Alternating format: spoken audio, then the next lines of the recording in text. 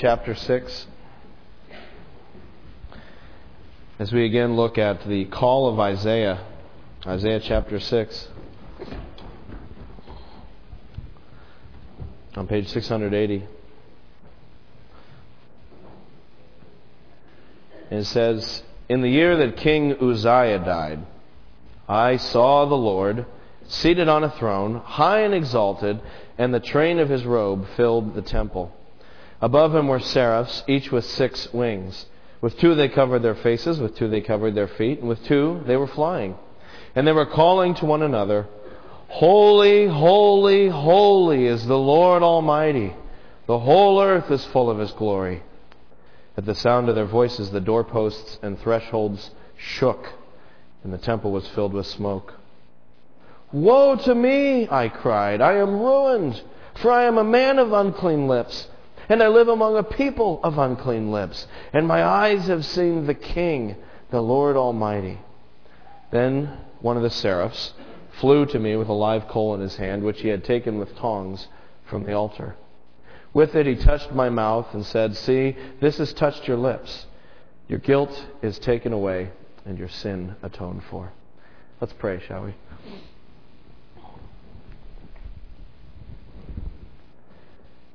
Heavenly Father, we know that no one has ever truly seen you as you are and lived. No one can see you. And yet, Lord, you reveal yourself to us, and even in these visions, these little glimpses you give of us, we are overwhelmed. You are such a holy and awesome God. And yet, Lord, we, despite knowing that, we would ask that this morning you might reveal your glory to us again. I pray, Lord, that through the power of the Holy Spirit in this hour right now, you might show us who you are, and that in relationship to you, you might show us who we are. And then, Lord, you might show us, finally, how we might be saved. So, Lord God, be with us now. We thank you for this passage in Isaiah, this exalted vision of the great God that you are. Help us to truly understand it. Help it not just to be words on a piece of paper, but, Lord, through your living word, I pray, speak to our hearts. God, I pray for anyone here today, people here I don't know, people with all kinds of issues in their lives, struggles. And Lord, I even though I don't know everyone individually and I don't know the struggles we're all going through individually, I do know that if we were to see you, if we were to catch a greater glimpse of your glory, if we were to understand the great God that you are, that, Lord, that is the ultimate remedy to whatever it is that we're facing in our lives. And so, Lord, I pray, give the gift of faith to us right now.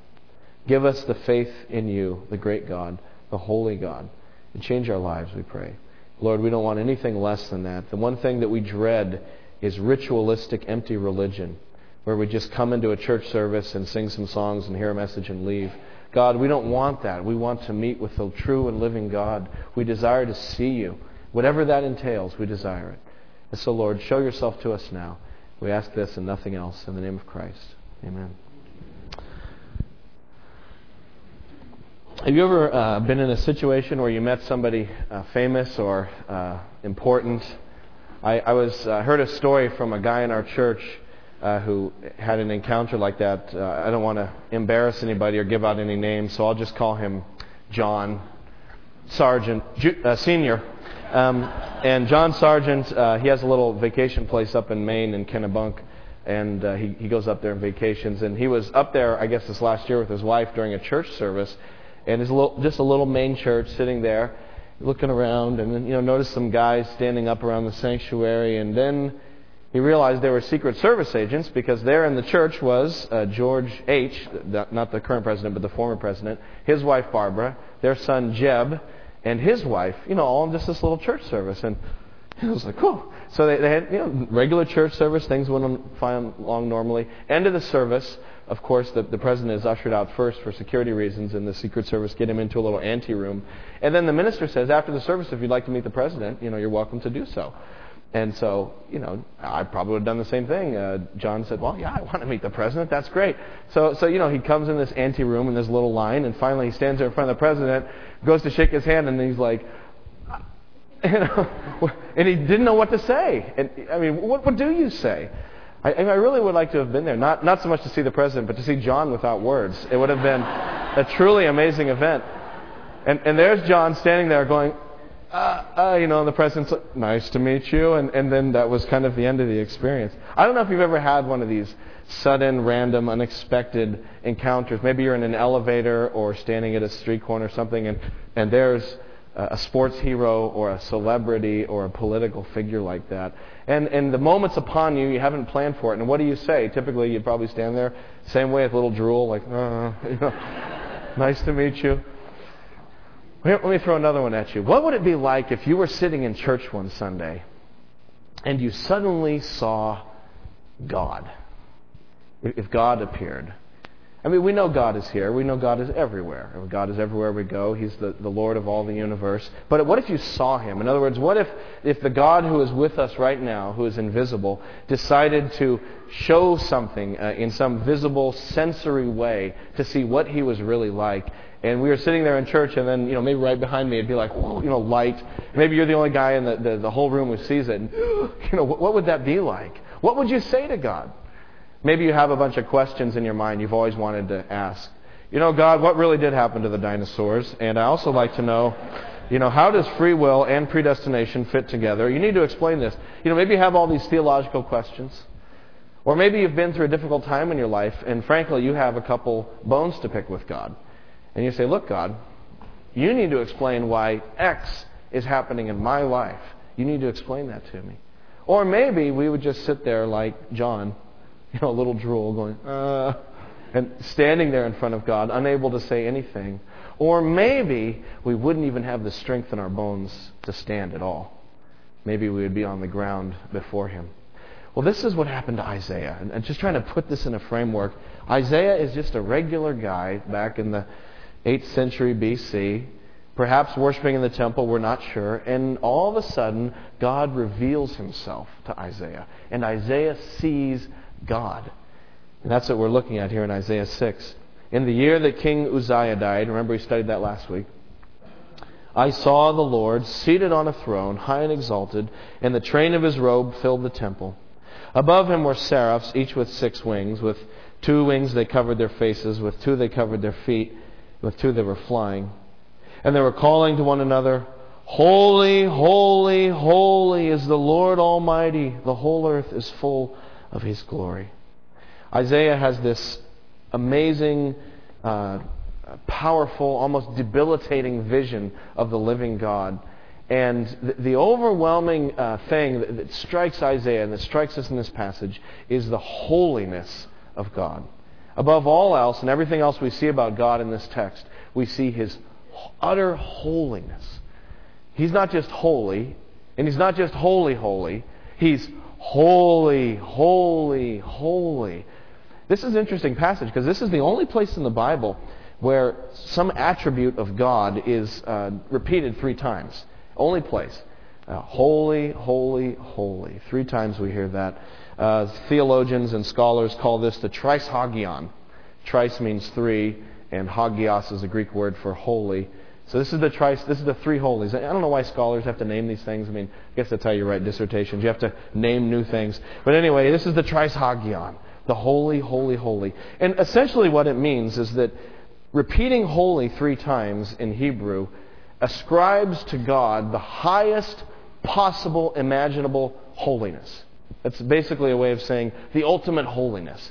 It's like when my kids say, no, this is the best movie. And the other one says, no, this is the best movie times 1,000. And the other one says, no, this is the best movie times a Google, times a Google, times a million, times a billion. It's just a way of trying to pile up adjectives to say that this is the greatest possible conceivable holiness ever. That in fact, relatively speaking, only God is holy and nothing else is compared to His great holiness. He is holy, holy, holy. And Isaiah is overwhelmed by this holy, holy, holy God, that He is utterly, completely, totally, incomparably holy. Now this, I think, raises a question, something that we should think about, which is, what does it mean to say that God is holy? And obviously that's the dominant theme here. But holiness isn't a word we use a lot in our culture. I mean, we know what the word, we say it, but what does it really mean? And we talk about Holy Week, holy matrimony. Sometimes we use the word pejoratively. We say that someone is holier than thou or a holy roller. But what does it really mean to say that God is holy?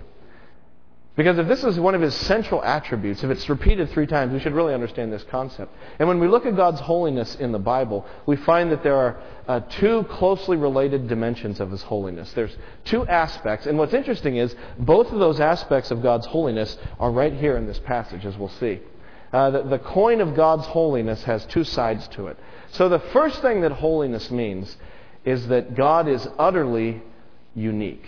That's what it means, first of all, that God is holy, that He's unique, that He is other, that He is distinct and separate, that there is some kind of chasm between God and everything else. He alone is God. It's another way of saying, like we just sang in that song, the famous one, you know, you alone are God, you alone are God. It's just a way of proclaiming that God alone is holy, that God alone is the true King. It's as if everything in the universe falls into one of 2 categories. There's God, and then there's everything else. You can divide all of reality into 2 boxes. God, everything else.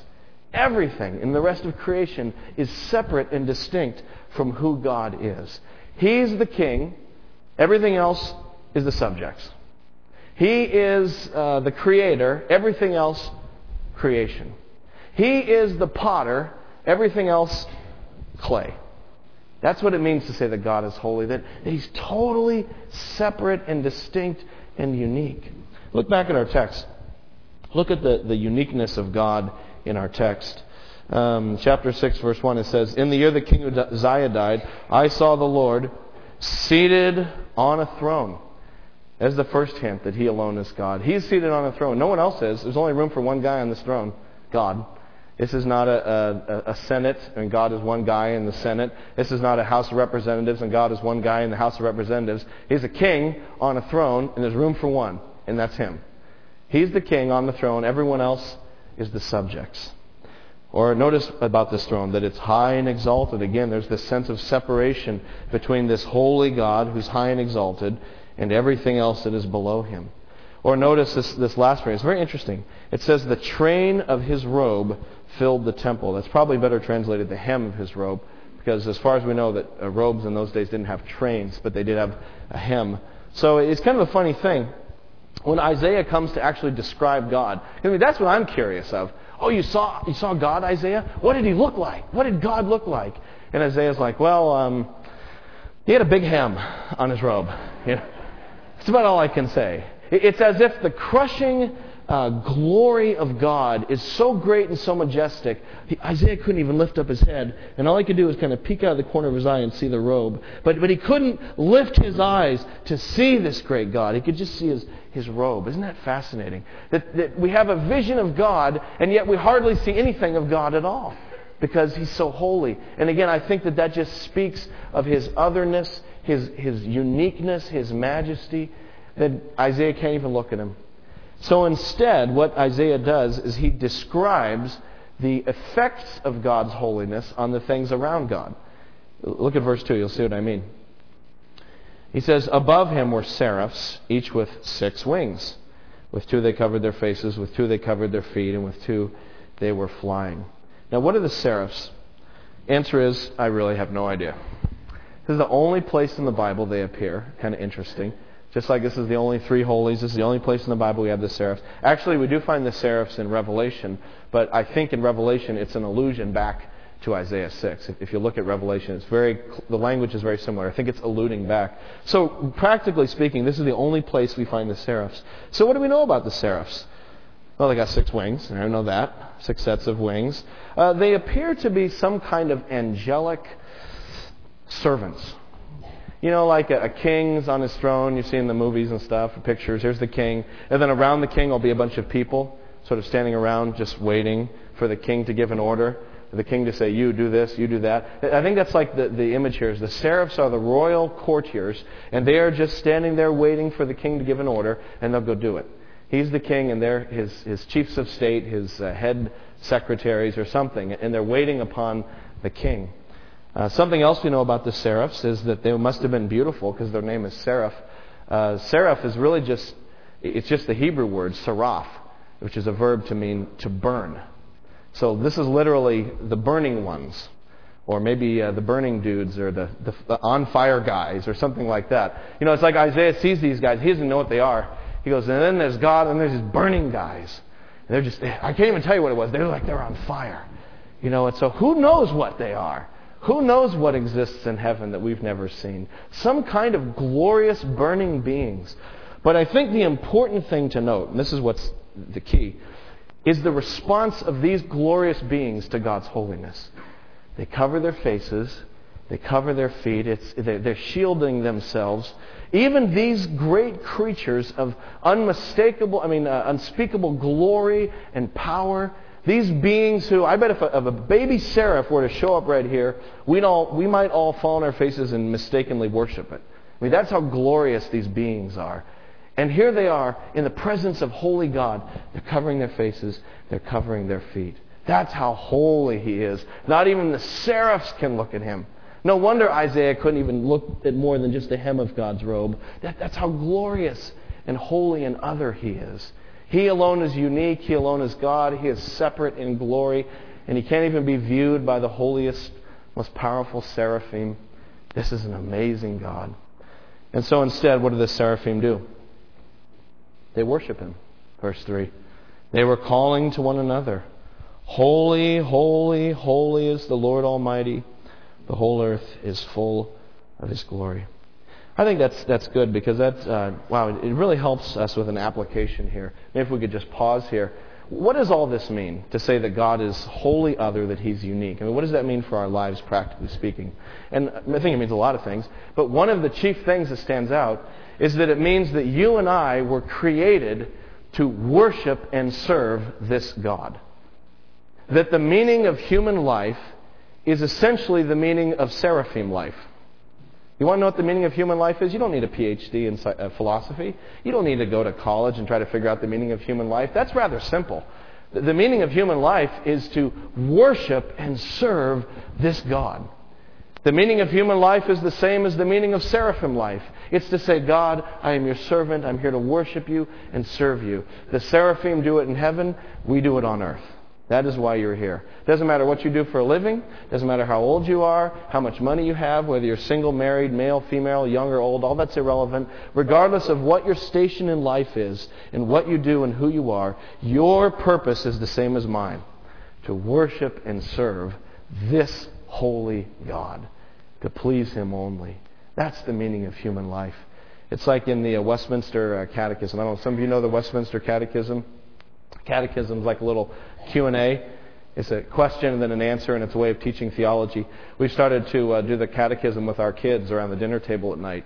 Like near the end of the meal, I'll take out I call it the question book. I'm like, here comes the question book. They're like, yay, the question book.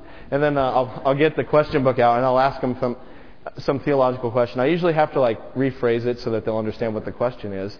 And then we talk theology a little bit. It's just an easy way to do theology with your kids, and it's great for me too. I'm just brushing up on it. But anyway, if you know the Westminster Catechism, if you remember, the very first question in the Catechism is, what is the chief end of man? In other words, what is the central purpose of human existence? Why are we here? And does anyone know the answer to that first question? To glorify God and enjoy Him forever. That's why you're here. That's why I'm here. That's our chief purpose. You wonder, what am I doing here on planet Earth? My job sucks. My family's going through difficult times. Have all these hard things going on in my life. Why am I here, God? And it's like, you're here for Him. No matter what you're going through in your life, your purpose is to serve and worship that God, not yourself. We had to sort of talk this through with our daughter recently. She came home from school probably about 2 months ago now.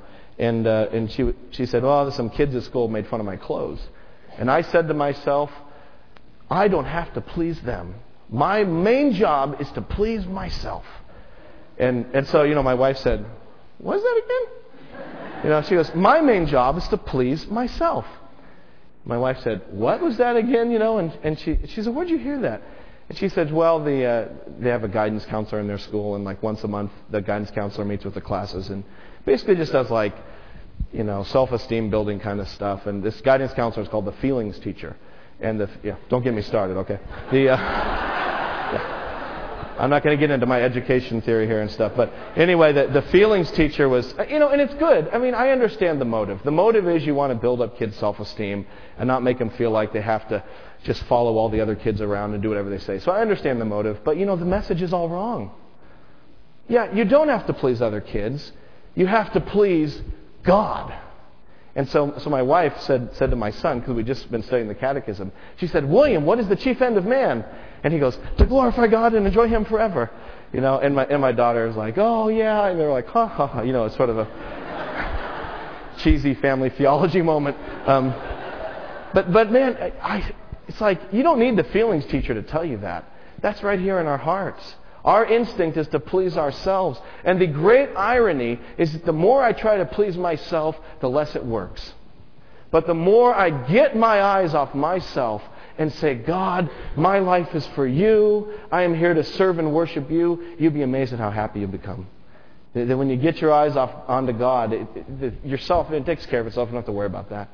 That is why we're here on terra firma. That is why you exist. That is why God has you alive at this very moment, is to worship and serve Him.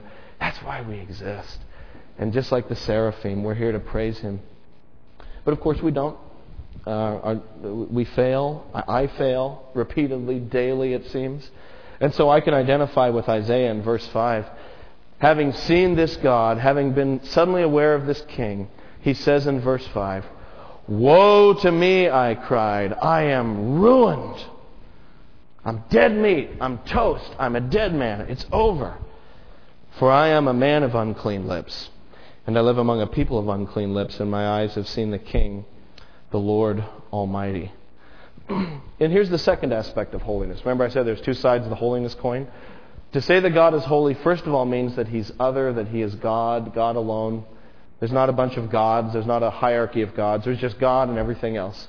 The other thing that God's holiness means is His moral purity. His absolute sinlessness. His total cleanness and holiness is purity in that sense, in a moral, ethical sense. And the two obviously are related. All holiness comes from Him. All purity comes from Him. And so they're connected to each other. That's the second aspect.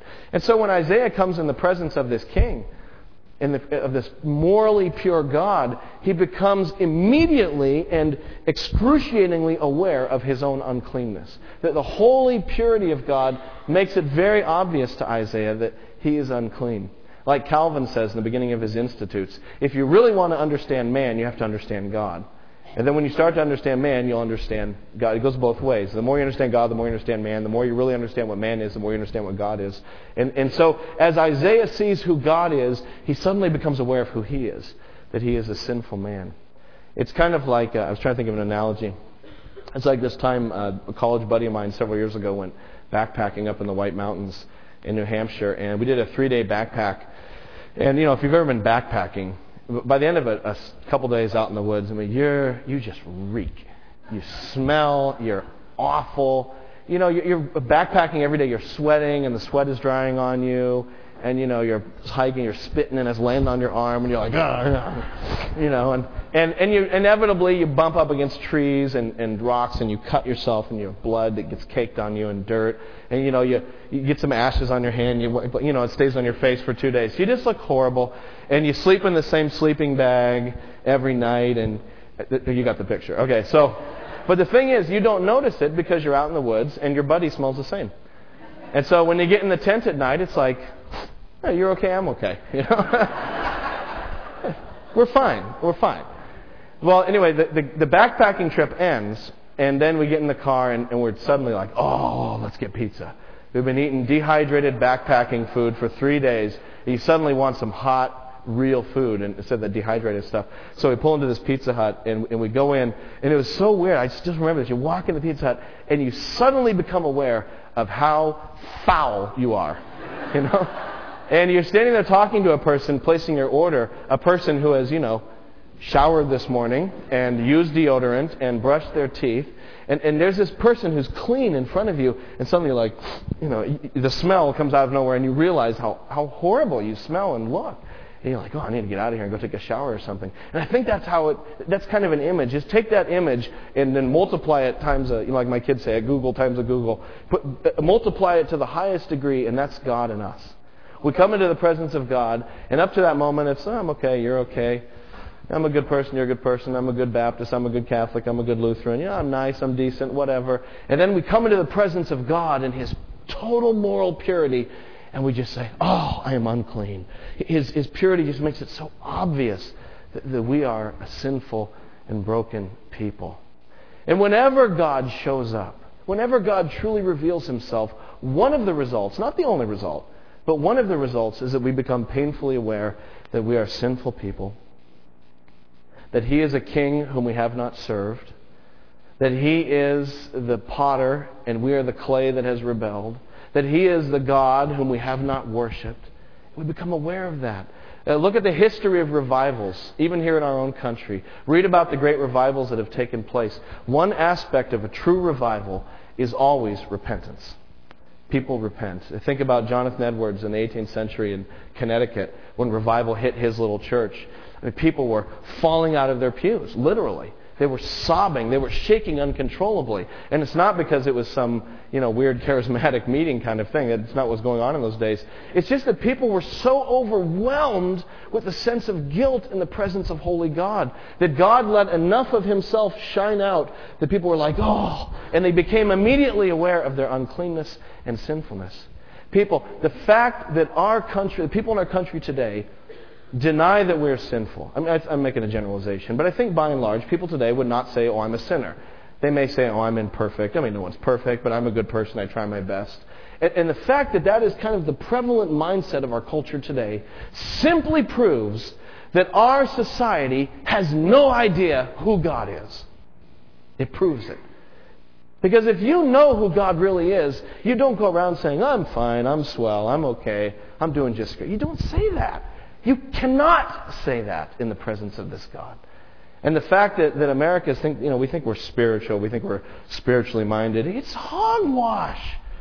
There is no spirituality without repentance before God. Any spirituality without repentance is totally phony. We have to come to say, I am a sinful man, God. I have not walked in your ways. I am unclean. And as Isaiah says, I'm ruined. That's it. It's done. So in verse 6, then one of the seraphs flew to me. Of course he's going to fly to him. He's going to pull out a sword and smite him. Because someone that unclean cannot be in the presence of holy God. That's what you'd expect. But then comes this amazing, unexpected twist in verse 6. Then one of the seraphs flew to me with a live coal in his hand, which he had taken with tongs from the altar. And with it he touched my mouth and said, see, this has touched your lips. Your guilt is taken away, and your sin atoned for. Like, what? That is so amazing. What you expect to happen at that point is for the seraph to come and just knock Isaiah right out of there. Or maybe God just to hit a little button on His throne, like cartoons. Hits a button and the trapdoor opens, and Isaiah's like, and he falls into hell or something. I mean, that's what should happen. That's the logical thing. But instead, it's like, what? The seraph comes and he says, see, this has touched your lips. Your guilt is taken away, and your sin atoned for. And instead of being destroyed and ruined, as Isaiah expected, and as he should have been, he's suddenly forgiven. He's clean. He's purified.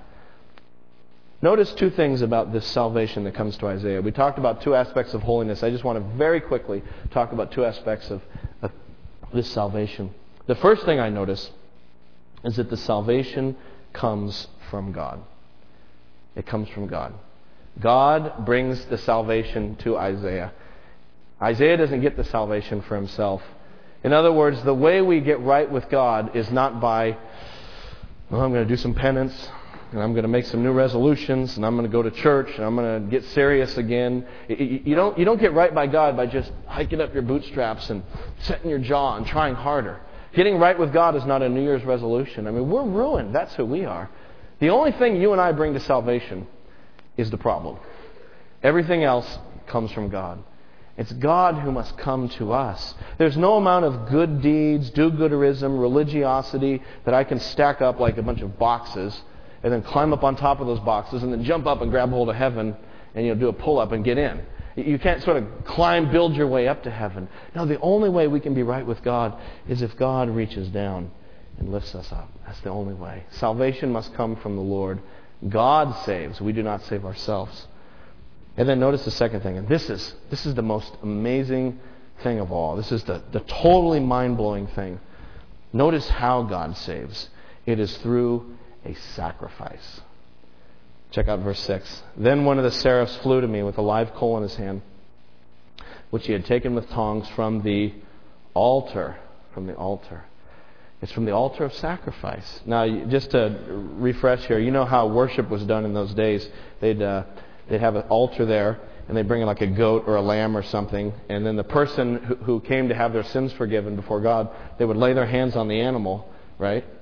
And they would confess their sins over the animal. And so the religious symbolism was that the person's sins were being transferred to the animal.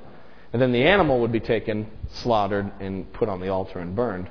And so the idea was that what should have happened to the sinner has been happened by this animal substitute.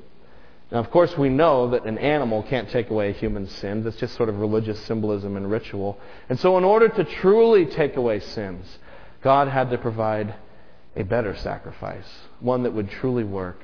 And so what was it that God sacrificed? Who went on that altar? Who was it who was ruined in the place of Isaiah? Who is it that is sacrificed for our sins? And the amazing answer we find in Isaiah is that it's God Himself who goes on the altar. That the Creator, holy, holy, holy God, who's way up there, came way down here and sacrificed Himself for my sins. What are you talking about? That just makes no sense to me. It's called grace. That God took on human flesh in the person of Jesus Christ, and He died on that cross. God Himself sacrificed Himself for me so that I could be cleansed. And I'll tell you what, an animal may not take away my sins, but God can. And God's sacrifice did it. We can't save ourselves. Only God can do it. And so Jesus comes to us now. He doesn't have a burning coal in His hand, but He comes and He's got a nail print right in His hand. And He has blood on His hand. And He says, let me touch your lips. Let me touch your heart. You can't make yourself right. Just let me touch you, and you will be clean. It is not the coal from the altar. It is the pierced hand of Christ that comes to cleanse us from our sins. God meets with us to save us from Himself. Look at Isaiah 57. One quick verse, then I'm done. Isaiah 57, verse 15, summarizes what I'm trying to say here. Isaiah 57:15.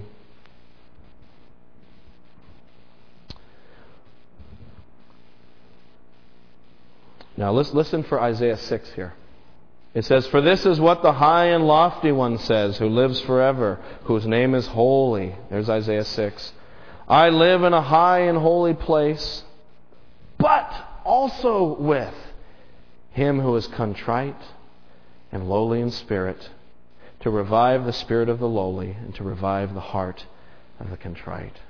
That is one of the best verses in the Bible.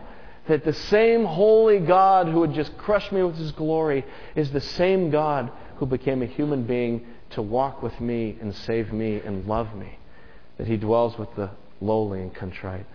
I just want to challenge you and say, I don't know if you've ever seen God. Probably most of us here haven't in that kind of sense. But the fact is, someday we all will. We all will. Whether in this life with some rare vision, or someday we will stand before Him in the life to come. And on that day, I just want to say, are you ready? Are you ready? What are you going to say when you stand before that God? Like when He stood before the president. What are you going to say when you suddenly stand before holy, holy, holy God? Are you going to try to justify yourself and say, well, I tried to be a good person and I'm decent, God? You're just going to throw that aside. That's not going to save you. You have to come to Christ now and say, Jesus, I am unclean. I do deserve to be ruined, but I just cry out to You. And my concern is that everybody here in this room knows for certain that were you to die in the next week and to have to stand before that God, you would be ready. That's my concern. And I want everybody here to know for certain that they have Christ. You go, well, I'm not really sure if I have Christ. Not good enough. Be sure. Wrestle. Pray. Go home tonight. Don't watch TV. Go up to your bedroom. Get on your knees and say, God, I don't fully understand this, but I know that I need you, Jesus. And so come into my life and save me. And just cry out to God in your own words. And don't stop until you know for certain that He is your God. Anything less than that is utter foolishness. Because what does it profit a man if he gains the whole world but loses his soul? And the confidence that you can have is that the God you are praying to is the God who says, I live in a high and holy place, but also with Him who is contrite and lowly in spirit, to revive the spirit of the lowly and to revive the heart of the contrite. Amen.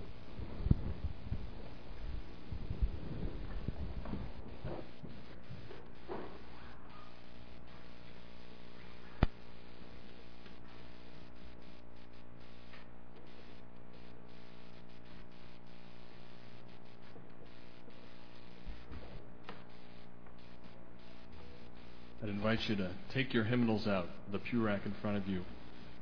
Hymn number 583. We want to worship the Lord as we prepare to go to His table. Number 583.